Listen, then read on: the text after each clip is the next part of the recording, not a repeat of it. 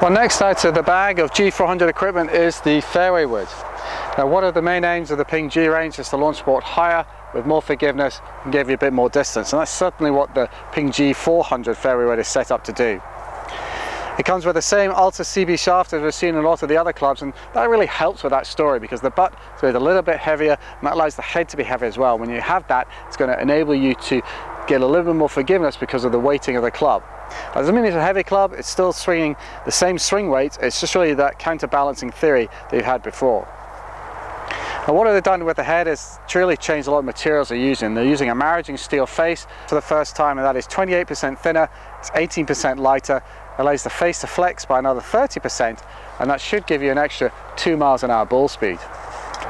The 17.4 stainless steel crown is now cast down to just 0.48 millimeters thick, and that allows them to save a bit of weight, to move it lower in the sole, to drop that center of gravity lower and further back.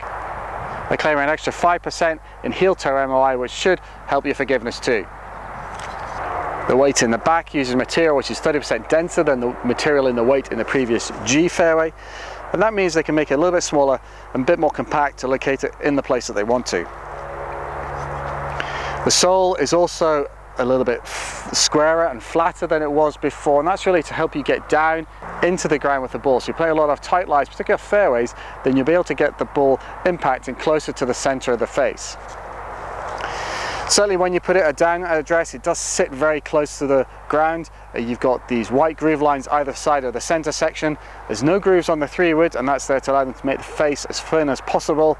On the 5 wood and the 7 wood and some of the higher lofts, there are actually grooves right across the center because they're expecting you to hit that maybe from some slightly more juicy lies, and therefore you need the grooves there to channel the water and the debris out of the way to make the best of the impact.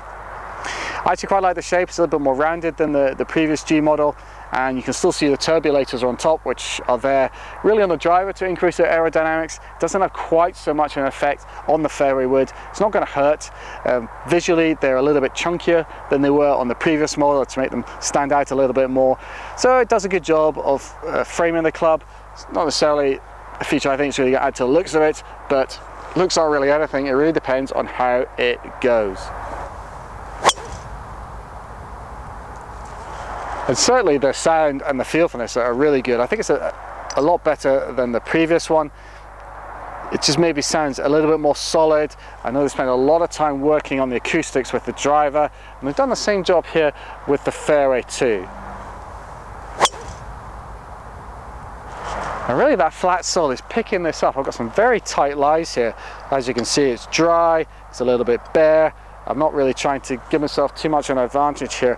And certainly from that respect, it almost feels like some of those old Adams types clubs where they're very flat sole, and that really works to help you get the ball up very easily indeed. So how does this all work? Well, I took it on the GC2 with the previous G fairway, really with a similar level of ball speed. You can see here that I was able to get a little half a degree more launch from the club. I was also therefore getting extra 1 yard height, an extra 1 yard in average distance. But that's at the same ball speed. They are saying that you will probably get a little bit more ball speed. It's very difficult to tell between the two heads because obviously we've got different shafts within them, and it also depends on how you're hitting it too. But certainly it's not hurting the performance. Actually, it's giving you that bit of extra height and a bit of extra distance, because if you can keep the spin the same and get the launch right and get the ball speed right, then you will get more distance. So in that respect, I think it is a slight performance advantage on the previous G fairway. It really then comes down to whether the looks and feel are what you want. Certainly in terms of the looks, I think it looks probably a slightly nicer shape than the previous model.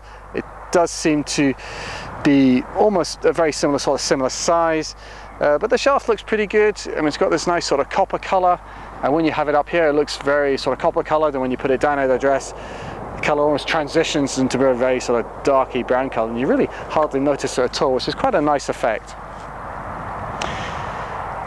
In terms of looks, I think there probably maybe are some better looking fairways out there in the market, but really this is what Ping does. They don't really focus on aesthetics, it's really about performance. This is a very well engineered club, as a lot of Ping clubs are.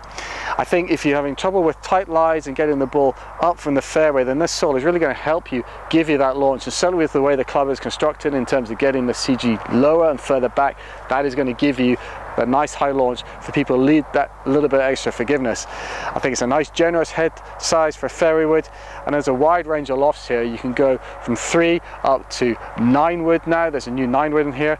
There's also the SF Tech, which is their straight fight technology clubs, where instead of the weight being in the center at the back, it's more towards the heel to try and enable you to turn the club and square it more easily. So if you do a little bit of a fade, you can get a 3, a 5, and now a 7 wood in that as well. And then they also have what they're calling a stretch 3, which is really like a strong 3 wood, really for those higher swing speed players, which will lower the spin in order to give you a little bit more distance. So there's a wide range of lofts there. You can go from 13 degrees right up to 23.5 in very small increments and with lots of different flights. So really it's a very comprehensive range, and with the adjustable hosel on here as well, you can then fine tune those lofts to really get the flight and the trajectory that you want, combined with all that extra forgiveness. That's all for me today, so let me know what you think. Please check out the rest of our G400 videos and subscribe to our YouTube channel. And for more reviews on all Ping golf equipment, just check out the website at golfalot.com.